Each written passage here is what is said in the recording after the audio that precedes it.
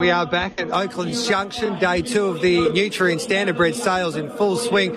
I've caught up with a familiar face for the Easter sales for RSN 927 at Warwick Farm recently, and Simon Vivian was conducting, the legend of the game there, conducting his final day in the auction box there, and he's at the Standardbred sales today. Hello, Simon. Gareth, good morning. How are you? We can't keep you away. No, we can't. No, quite right.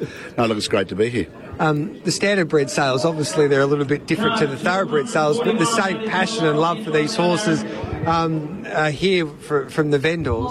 Look, it's great to see it. Obviously, the fact that that Nutrien are using the Oaklands complex was very important for me, and it's great to have so many people here. It gives us a chance to expose this phenomenal environment, this great sales auditorium that we've got here. And I know that the vendors that have been here apparently have sat back and said what a fantastic job the Nutrien team have done. So it's just great to be here and just to be having a look around. Yeah. So how many times a year would this complex be used? Look, we don't use it. It's used for our whatever standard sales that we do. So obviously the Melbourne Premier sale, then we have the Melbourne Gold Yearling sale, and also the Great Southern sale. Now with online sales, we're not actually using the complex as much as we used to, which is a bit of a shame. But in addition to that, we do use it for other circumstances. We have conferences here. The vets come out here and do conferences. We've had dinners here for TBV and other people. We've had a range of different things. But my plan has always been, when we started to develop the complex and spent $10 million doing it up, the intention was to try and get as many people using it as we possibly can. And the two respective Standardbred auction houses, Nutrien and APG, have both used this facility and used it to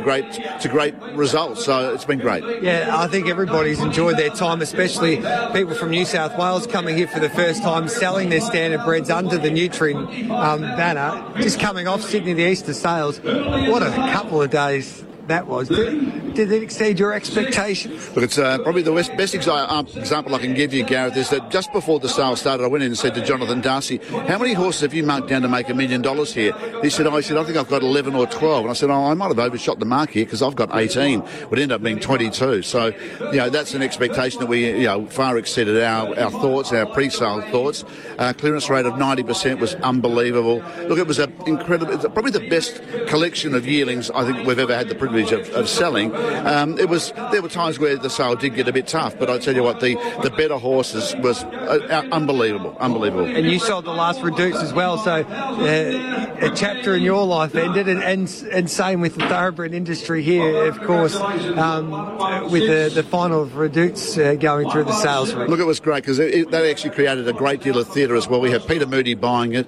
Linda Huddy was the underbidder, and I didn't know that Moose was the outside bidder, but I could see Linda, and I kept begging with Linda. I think so. I reckon that Linda was sort of strong at about 550 or 600, and we got it to be about 725, and I think I knew then that we were in trouble, thereafter. But it was, that's what you want with these sort of horses, great theatre. So, the last Reduce filly, the last Reduce choice to go through the sales ring, and look, he's just been quite unbelievable with winners in 30 odd countries. He's just been. Look, we're very sad that we lose horses like that, but that's part of it. We've got an evolution now of young horses coming through in our industry.